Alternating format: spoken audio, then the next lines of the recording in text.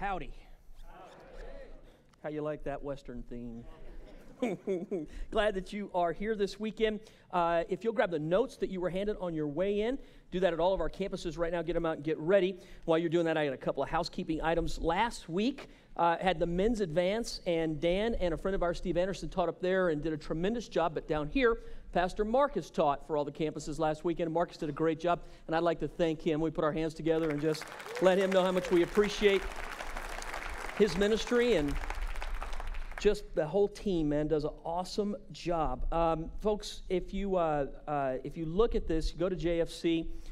We were in a series, not quite done with it, and I think we felt as a team, me in particular, when I came into our teaching team this last week, I felt like the Lord had put something in my heart, told me to stop where we were going with the other thing and to start something new. And it'll make sense as I read to you something that I need to read right now. This goes to all of our campuses. I wrote it because I wanted to make sure and cover everything I need to cover, say it the way that it needs to be said. In essence, if you're a visitor here, this isn't for you. This is for people who call JFC their home.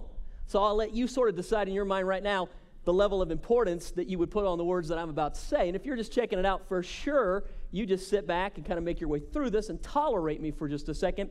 And if you call JFC your home, please sit forward and listen to me for just a minute. I need to talk to everyone who considers JFC to be their home. We have a pretty serious and significant issue concerning giving right now. For the past 6 months, our giving is down considerably. Now, we traced it back, looking at it with our business department. What's going on? There's two issues that we can trace it to.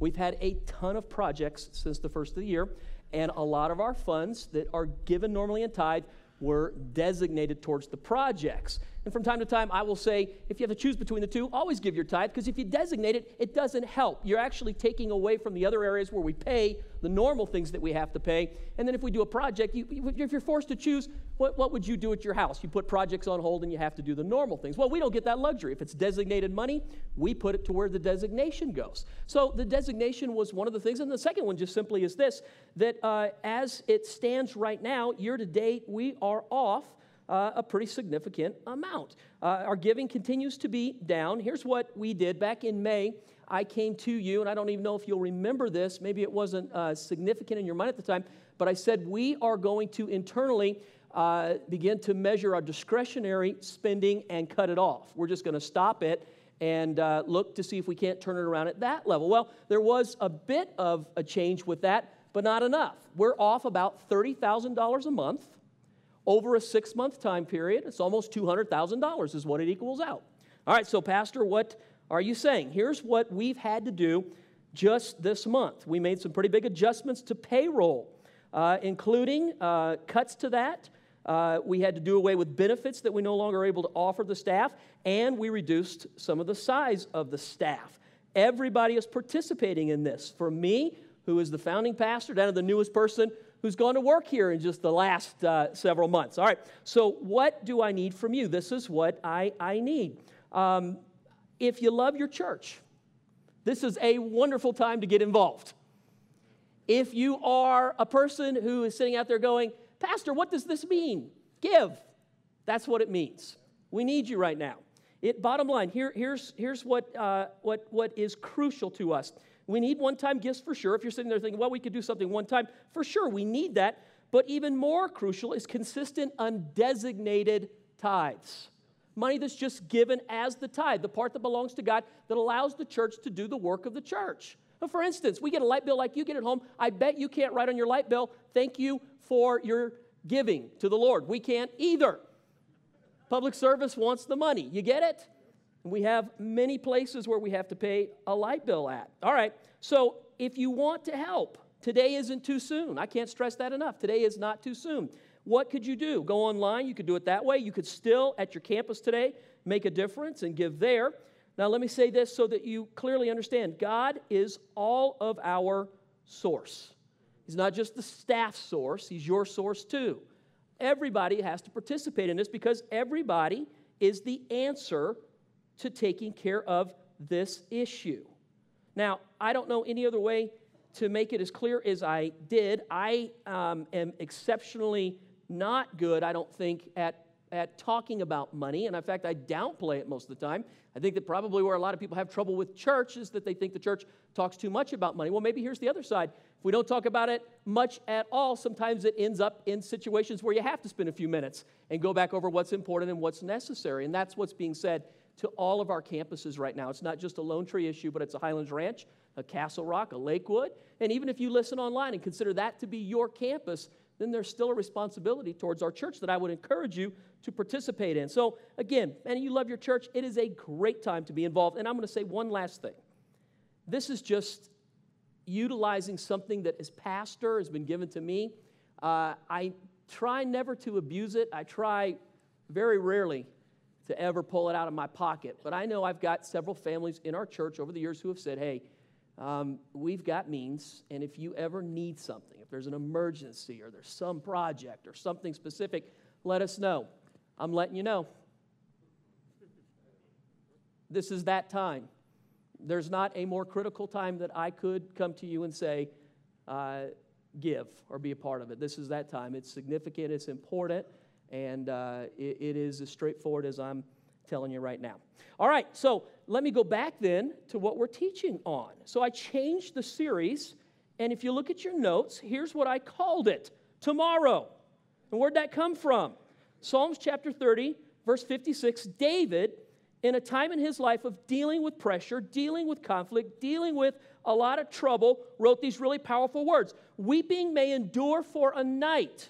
Read this part out loud with me on the count of three. 1, 2, 3. But joy comes in the morning. How many of you know, no matter what we face today, God does promise us a tomorrow? Oh, wow. 3. Hey, try again. No matter what we face today, God does promise us a tomorrow. If you're a believer, that is the thing that we always hold on. God does not ever, one time in His Word, tell us that we are mutually excluded from going through trouble because we're believers. In fact, the opposite may be true. The fact that you are a believer means that you run resistance in your life from a number of areas. A world who runs counterclockwise to the way that you run your life. How about an enemy who hates you and would do anything he could to take you down?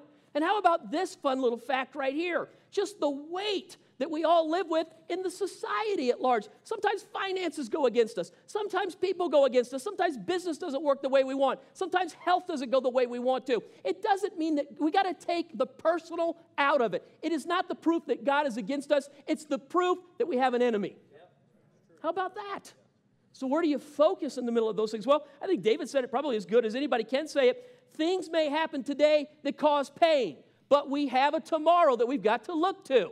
So I put down 3 things, not in your note. When I was driving over here, trying to categorize in my mind, when you're dealing with trouble, what are the 3 things, man, if you have to just forget everything else, what do you have to do? What do you need to remember? Let me give you 3 things. One of them came from our business administrator, Pastor Todd. Todd said to me, one of the things we all need to realize, all storms have an ending. If you didn't say amen, maybe your storm will never end, so I'll try it one more time. All storms have an ending. Any storm you ever see, unless you live on Mars. I guess there's a storm there that's been going on for like 2,000 years or something, but you don't live on Mars. You live on the earth, and no matter how bad the storm is, it all has an ending, doesn't it? No storm lasts forever. How about this one right here? You need to remember, if you're a believer, that God is for you and not against you. How significant is that? And then last but not least, I think this is a way to categorize problems too. There are first world and third world problems. And I shared this with our staff when we had to talk about some of the changes that are happening right now. And this is what I brought to them. I said that when you look at problems, hey, they're relative to the person going through them because problems hurt when you go through them. No question about it. But there are differences in levels of problem. Let me give you a first world problem. I had it happen this week. I had to go to the Genius Bar at the Apple Store, and I could not get the time that was convenient for me. Now, that's a problem, but that's not the difference between eating or not eating. I ran low on gas, was late to an appointment. Oh, I was mad about it. But as I put it in category, it was because my car was low on gas. I didn't have to walk 10 miles.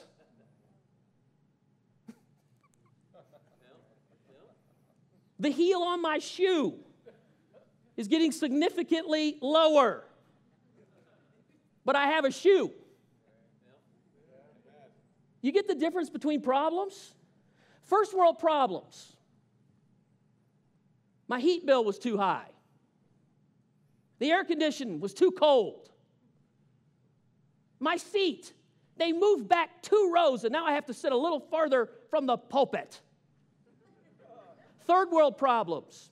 If we meet and we're too loud when we sing, they may bust in and kill us all. Half my family was wiped out because of an AIDS epidemic in my village. There are first world and third world problems. You get it? I think whenever we go through problems, hey, don't get me wrong. Look, stuff hurts. Death is death. Disease is disease. Trouble is trouble. But then there's relative issues that sometimes when we go through things, we need to just categorize it in the way that it's most necessary to look at it, that there's first world issues that we face, and then there's third world issues that people can't get away from. It helps us just to put it in perspective. So let me just go this way with the message. If you ever deal with trouble, problems, or pain, maybe that'd be a good place to ask the question, anybody in here know somebody that ever dealt with trouble, problems, or pain? Yeah. So what does that make you? How about normal? What does it make you if you deal with trouble, problems, or pain? Pretty normal. Jesus taught it this way, John chapter 16, verse 33. I love this verse. It's a verse that I hold on to. Look what Christ says. I have told you these things so that in me you may have peace. So in other words, God tells us things ahead of time so that when they happen to us, we don't panic like, God, where are you? Or why are you allowing this to happen? Or God, don't you care? He tells us ahead of time so that we recognize He doesn't leave us when we face a problem. But it doesn't eliminate the fact that we face problems. And then Jesus goes on to say these really powerful words. Look at this right here. I've told you these things so that in me you may have peace. In this world you will have, what's it say? Trouble, but take heart, I've overcome the world. So let me then deal over the next few weeks with how to handle trouble. Now in this series, here's what I'm going to deal with. Today, it's going to be pretty wide, pretty broad, pretty open, pretty engaging to pull a lot of people who, listen, for some of you right now, this may not be a message that's super relative to you. Maybe in your life, everything's as good as it's ever been. What would I tell you? Fold the notes up, put them in your back pocket, and wait a little while. Because if you live long enough, you know it's all cyclical, yes or no? What do I think about a trial? You're in one, you just came out of one, or guess what?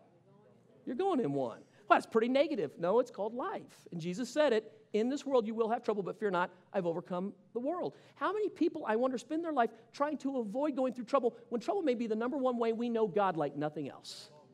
Everybody prays this prayer. Jesus, I want to be desperate for you. Jesus, I want to know you. I want to be like you. Anybody ever pray that prayer? Here's what we think God will do. We think when we pray that prayer, God is going to reach His hand down and touch my heart, and when I walk away, I'll feel that way. No. Some think in terms of God being gentle with our pride. God is not gentle when it comes to our pride. God does not want to hurt your pride. God wants to crush your pride. And few things in life do that quicker than trouble, yes or no? Yeah. It brings a reality to what we're doing and how we're doing and what we need to be doing quicker than anything I know. You can say it with your mouth, but until you go through it, how about this? I heard a guy preach one time and he said, believers' lives are much like tea bags. They're not worth much till they go through hot water. Some truth to that, huh? I guess maybe another way to say it is you don't know what's in you till you go through the hot water. And then sometimes you don't like finding out what's in you when you go through the hot water. But it's all supposed to produce Jesus in us. So if I was to just teach on this, how to handle trouble, so let me just give you 3 things that I think are necessary for today. In this series, here's what I want to deal with. I'll deal with tragedy. I think there's probably far too little teaching on how to deal with tragedy. I think we live in a world where there is tragedy. We see it a lot around us. And some of us have been personally affected by tragedy. I'll talk about tragedy. One of the messages, I'll talk about disappointment with God. Now, I know for some of you, theologically, you have trouble with that wording. How could you ever be disappointed with God? Maybe in the message, allow me the liberty to use the wording that in our minds we can be disappointed with God, but God's not really where the problem's at. Next week, I'm going to talk about worry. Probably only affects 2 or 3 people out of 3 or 4,000 that hit our church. I know. So would you be patient with the 2 or 3 people next week? And then today, it's a little more broad-based, how to handle trouble. All right, so number 1, let me give it to you. And this is as fresh as it can be, folks. This is as fresh as it can be. How to handle trouble. Number 1, learn to live in today. Those are easy words to say to somebody. They're very trite words. It's sort of like the words where Jesus said, when someone comes to you and they're hurting, don't pat them on the back and say, hey, God bless you, be warm and well fed. Do something about it. So these words aren't just sitting here patting you on the back, living today. Let me talk to you about what I mean. Matthew chapter 6, verse 34, Jesus says, therefore, don't worry about tomorrow. Tomorrow will worry about itself. Look at this sentence. Each day has enough trouble of its own. You live long enough to know that's true. All right, when I say live in today, here's how you handle trouble and why it's important. How many of you believe in God's grace? All right, so if I ask a definition real quick, here is a theological definition of God's grace. It's God's ability at work in you. Okay, good for you. You nailed it theologically. You got past Bible 101. What does it mean? How does it play out? How does it work? What does it look like in the real world? Here's what I would tell you about God's grace. God gives His grace, His ability at work in you in all of our lives. But it only works in the 24 hours you call today. It never works tomorrow, and it doesn't work yesterday.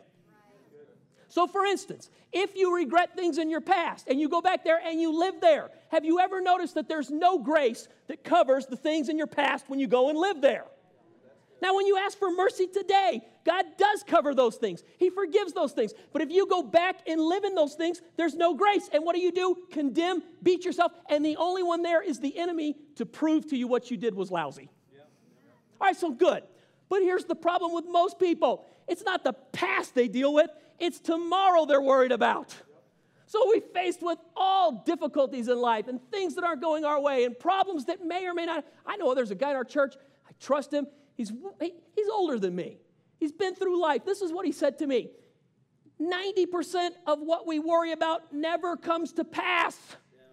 God, how true that is. But that lousy 10%. Ugh. And it's so easy to focus on what I need to do tomorrow. What's going to happen tomorrow? How am I going to? And here's the deal. When you go to live in tomorrow, it's the same principles as the past. God's not in tomorrow. God's grace is active right now in your life today. This is what Jesus said. Live in today. Tomorrow will take care of itself. There's enough evil in its own self to worry about that. Just live right now. Here's what I know, maybe the most significant thing I have learned in my life about dealing with problems and why you need to live in today. I tend to be a person who can get very fixed on how I fix it, so I go forward into the future thinking of all the things that could possibly be wrong, and then I work my way backwards trying to guard against, hedge, or make my life where those things can't come true. Does that make sense at all? And here's the problem. When you go to live in tomorrow, the people that need you today, you can't be there for them, and that's the worst thing about it. The people in your life that matter the most, your wife, your friends, your children, your church. If you are so focused on tomorrow and so worried about it and you live your life there, the people that need you emotionally now cannot have you because your body's there, but your soul and your spirit and your mind are not. Yes or no? And then here's the worst thing about that. If you live tomorrow, the people in your today can't come and live into your tomorrow. So you're an isolated person. And you carry the weight of the world on your shoulders, trying to deal with all of the problems, and you sulk and the pressure gets you and you're underneath it, and nobody can help you because no one can come from your today to live into your tomorrow. They're only right here. If you can't come back to today, no one can help you. If you can't come back to today, you can't help anybody. Living in today is one of the most crucial things you've got to be able to do. I think many of us ask the question, what do I need to do to fix it? Here's the answer. Live today. Figure out what to do today, and it will produce what happens tomorrow. Make the right decisions today. All right, let me go this way. If you're in trouble, if you're dealing with it, if there's things that you just can't control going on in your life, all right, one, live today. How about this? God offers the great exchange. 1 Peter chapter 5, this is one of those chapters where, dude, if you are going through stuff, this is a great chapter for you to go back and read. Peter deals with how to deal with problems. In 1 Peter 5:7, this is one of the things that he advises all believers to do. Look at the sincerity of his words. Cast all your anxiety on him, Jesus, because Jesus cares for you. How many of you love that verse right there? Cast all, now, I'm asking you a question. I have quoted that 10,000 times to other people. I want to ask you a question. How do you actually do that in your life? What does that mean? Take all your problems. Here, Lord, I'm not going to worry. I'm going to go play. You got it, right? Does it mean that? Does it mean, hey, God helps those who help themselves? I mean, what does it mean? How do you do it? So I tried to think, if I was going to give an illustration to try to, show a little bit about this, I've got one that maybe will help you see, but let me just go a little bit further down, and I'll hit the illustration right here. I put right below that, cares are like rabbits. They love to multiply, yes or no? Take on one, and you will have 50 by the time you recognize what you've done. Yes or no? Yep. Let me tell you about rabbits.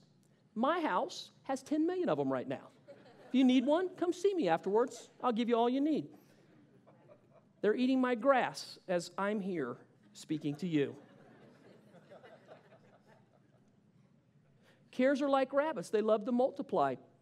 Let me talk to you quickly about the reality of anxiety. The reality of anxiety. Jesus taught this. I think it's significant wording that needs to be paid attention by every believer. In Mark chapter 4, verse 19, Christ is talking about the sower who scatters the seed.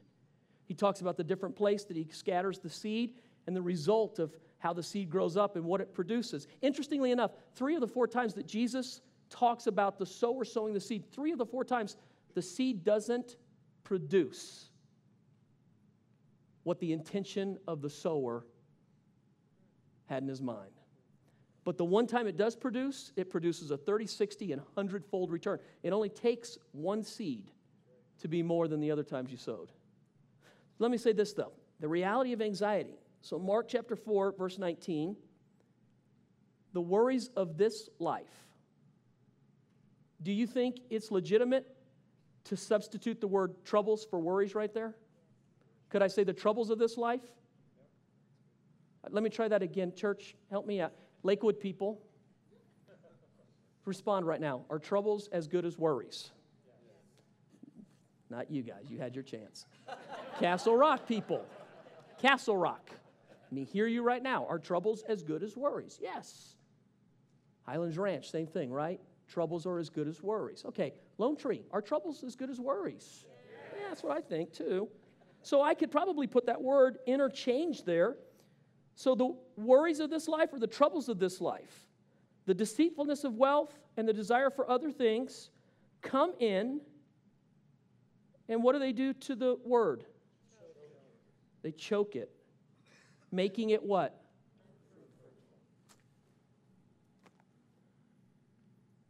The very word worry. If you are like a person who likes to study, look it up in a dictionary definition. The word worry means to choke. So worry chokes you.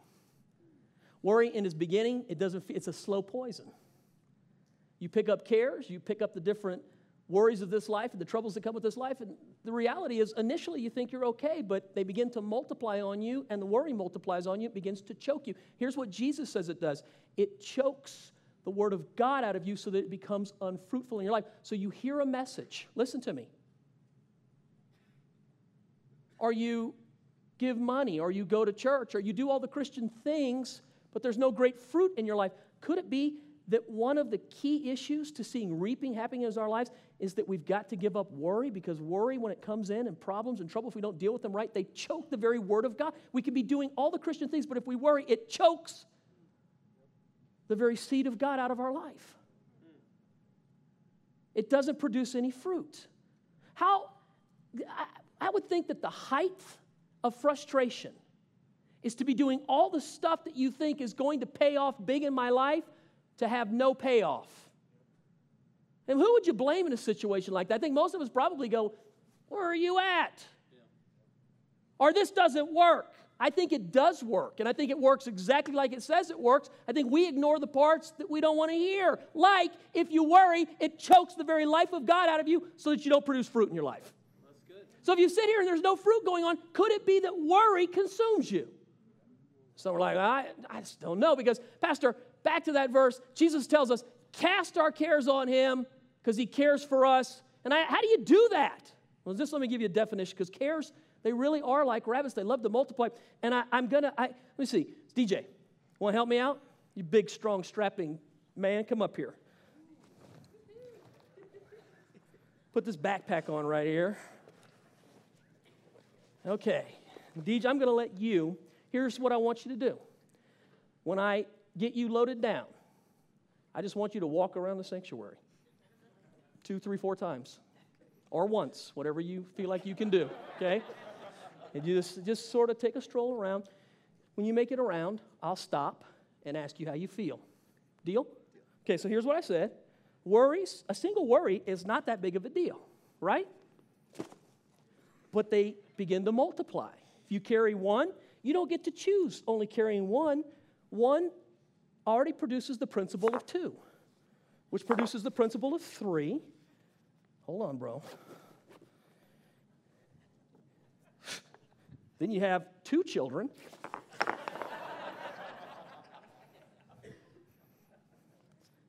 Then you get a church.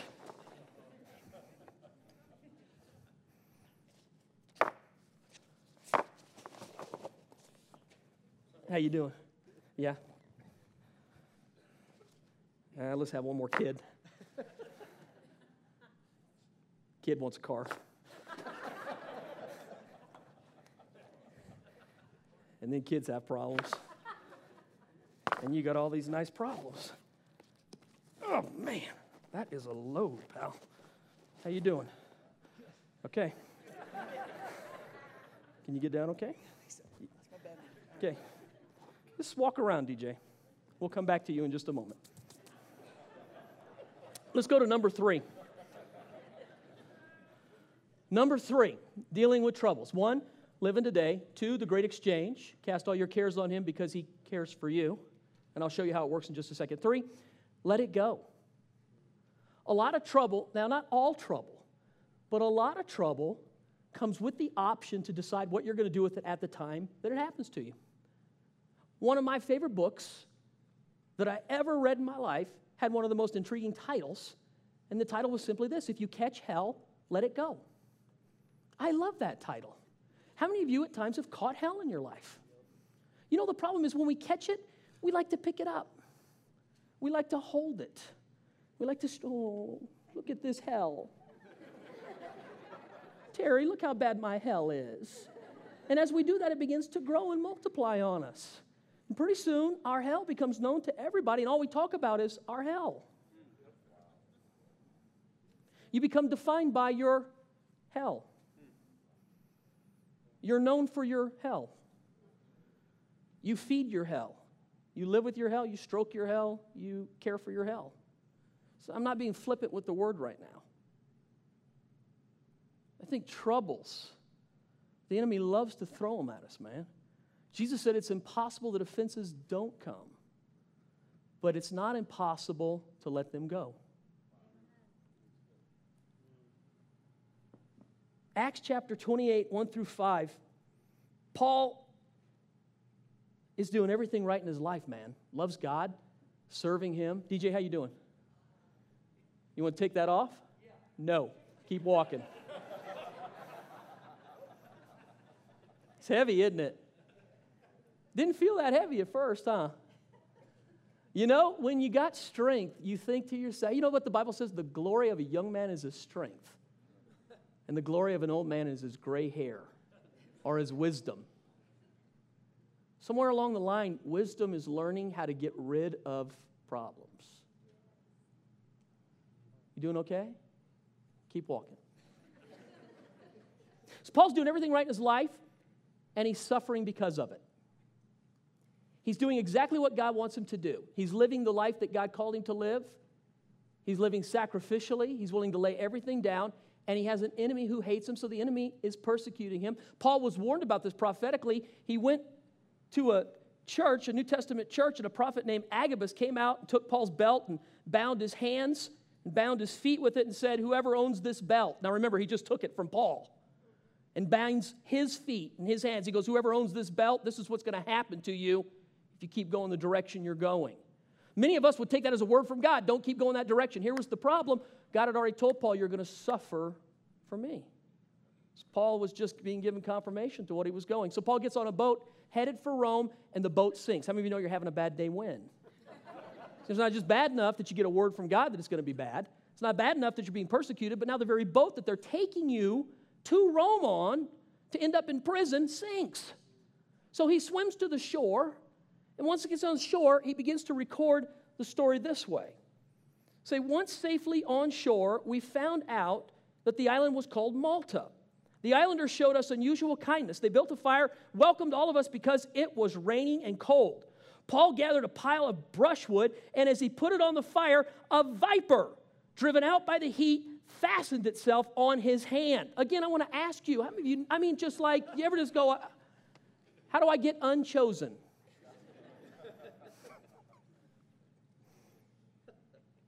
When the islanders saw the snake hanging from his hand, they said to each other, this man must be a murderer. Job's comforters. For though he escaped from the sea, justice has not allowed him to live. But Paul shook the snake off into the fire and suffered no ill effects. I remember years ago teaching on the very idea of trouble.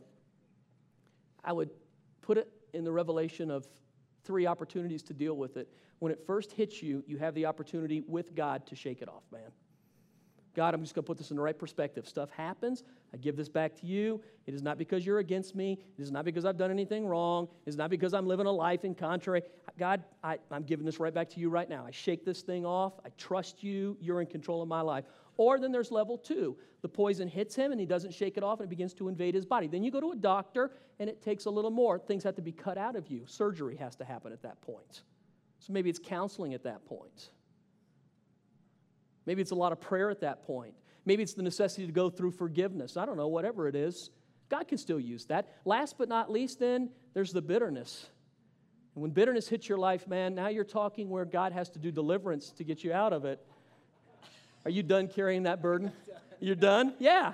I was hoping, I did not set this up. I was hoping you do that very thing right there and just say, I'm done carrying. You know what? Nobody told you to come up here, did they? No. Dude, your neck is tight. Ooh. Wow. That is a heavy burden. Can I help you? Yes, please. Let me help you carry this thing. Take this off, man. You know, these are real problems. Some real issues there, aren't they? How about this? How about you leave these here? We both know they're real. We both know they're heavy. We both know that trying to carry it, you're not going to get it done. Maybe you can do it for a day, but if you have to carry that all night and tomorrow, I bet the life in you starts getting sucked out. And I bet you get worn out, and I bet you get frustrated, and I bet ultimately, DJ, you can't carry that load right there. I bet your body breaks down. I bet your spirit breaks down. I bet it's a load that you were never designed to be able to shoulder. And there's really only one issue with it. You've got to take it off, and you've got to give it to somebody else, don't you? That's the exchange. That's what you do with problems. Listen, they're real. This is not a denial of them.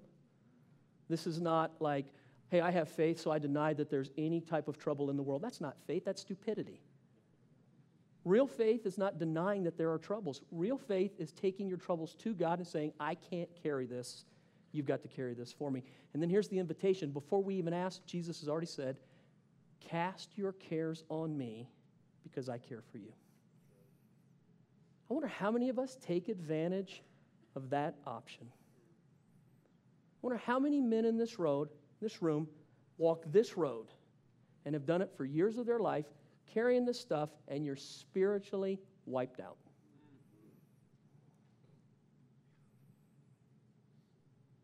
I wonder how many women, let me do this, wives, try to help their husbands carry this load, and you're both wiped out, and you're frustrated with each other, and you're tired of all the problems. There's an Old Testament scripture, it makes me laugh every time I read it. One of the plagues when Moses went to Pharaoh were the frogs. You remember? Frogs invaded Egypt. They were everywhere, in their beds, in their baths.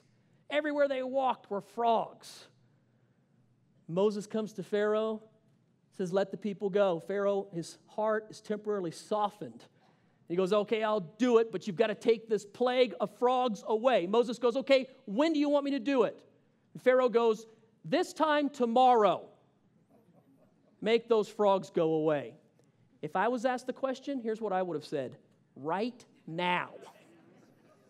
Make those frogs go away. You get the silliness of that? About this time tomorrow. Why would you carry it one more day? Why would you walk with it one more moment? What have you got to prove? What are you trying to do? Where's your head at? No, I'm being serious with you right now. And if I snap you to attention, I do not apologize. Where's your head at? Why would you walk with all that stuff on your life one more day? Why would you walk with all the crap from a divorce one more day?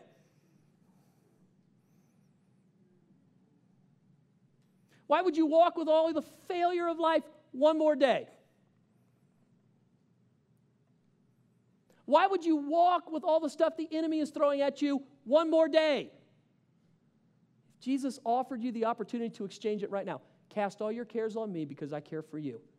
Here's the great exchange. Come to me, all of you who are weary and heavy laden, I will give you rest. Take upon you my yoke, for it's easy and it's light. Wouldn't you do it? Maybe tomorrow. Maybe tomorrow, Pastor. Wow. And you know what's really funny? Some of you right now are more upset that I said crap than the fact you're going to walk out of here and carry stuff for one more day.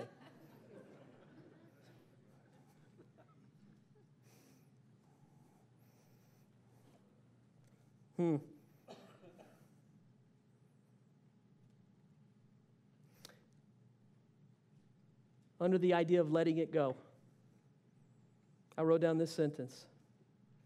Sometimes humility is the price of peace. Sometimes when we're dealing with things in our life, sometimes it's just simple humility. It's admitting that you can't do it, that you don't have an answer, that you can't carry it, asking for help, owning up to the fact that, hey, I'm only human, whatever it is. Humility is the price of peace.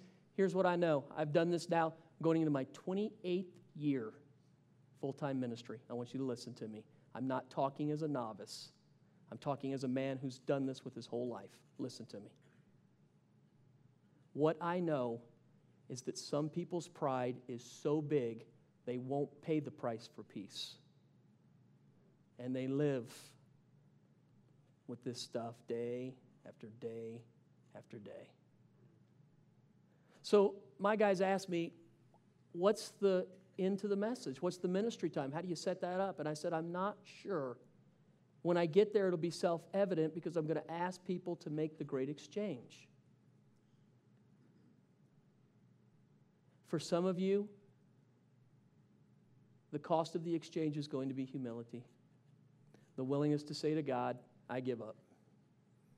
Can't do it, can't carry it, it's too much, can't fix it, can't make it go away, can't run from it, can't deny it. Need to deal with it. Take it.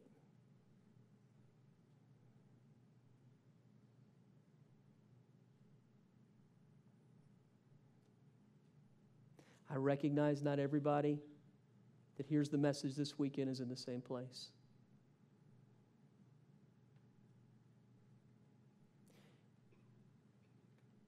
If it's not a message that you feel like qualifies for where you are right now in life, hang on to it. Fair enough? Remember it. But if it does speak to you, man, if you're going through something where you're just like, God, if you only knew, I know. The need to live in today, to take advantage of God's grace because it's only available today, right now. The need to exchange anxiety and the ability just to let things go. If you find yourself at any one of those three places, at any of our campuses, or while you're listening online, or maybe you hear this a week from now, I don't know. But however you end up in the sound of my voice, if it applies to your life right now, what do you want to do with it? That's how we set our whole services up. Every campus, every time, is to come to the end of it and not have someone just go, okay, now you heard the message, have a good day. It's to engage God so that the reality of the gospel, the power of the gospel is not words, it's power. It's not just teaching, it's a demonstration of power. God is here to do what His Word says. And if it's being choked out of you, maybe it's the very issue we're talking about right here. So what will you do with it? So our worship pastors will come and they'll get ready to close out all of our services right now. I thought maybe what would be good at all of our campuses this weekend, that while our worship pastors enter into this first song, maybe rather than get up and just respond to communion or respond to the crosses or sing, or our mind starts going on to where we'll be in an hour, or what we need to get back to, or what we're going to do later tonight. Maybe just what we need to do this weekend is just allow God the opportunity to engage us where we are. And maybe one of those three things is relevant. Maybe all three of them are relevant. Maybe there's something God would speak to you, but maybe you could walk out of this room with the assurance that He does care for you and that you can lay your burden on Him. I don't know where you'd find yourself in that mix. I'm going to let you decide that. I just asked the question, what do you want to do with it now that you've heard it? But during this first song at all of our campuses, let's just sit. Second song, all worship pastors, why don't you at that point, at the beginning of the second song, go ahead and direct into communion, direct into using the different elements that we have for people to engage God physically. But right now, just in your heart, in your mind, in your soul, just sit there for a minute, listen to what's being sung, and talk to God about where you are on this issue and what you need. Maybe even the thing that sticks in you, it seemed to me when I said it, just where the Holy Spirit would maybe put His finger, that if you're so weighed down with stuff, so focused on tomorrow, you probably haven't been there for the people who need you most. Maybe it's a time for you to say, I need to be there. I need to, God, help me so that I can be there for them and they can be there for me. That may be a significant issue right now for many people that are dealing with trouble. So, Father, I ask you just to take this message and this time and what's been taught, what's been said. God, I know it's received and going to be dealt with through many different ears, many different channels this weekend. God, I ask you to take it and do what you want to do with it right now. As your people, we're willing to respond to what you say. We're willing to respond to what you say, God. We pray it now in Jesus' name. Amen. Amen. So let's listen to this.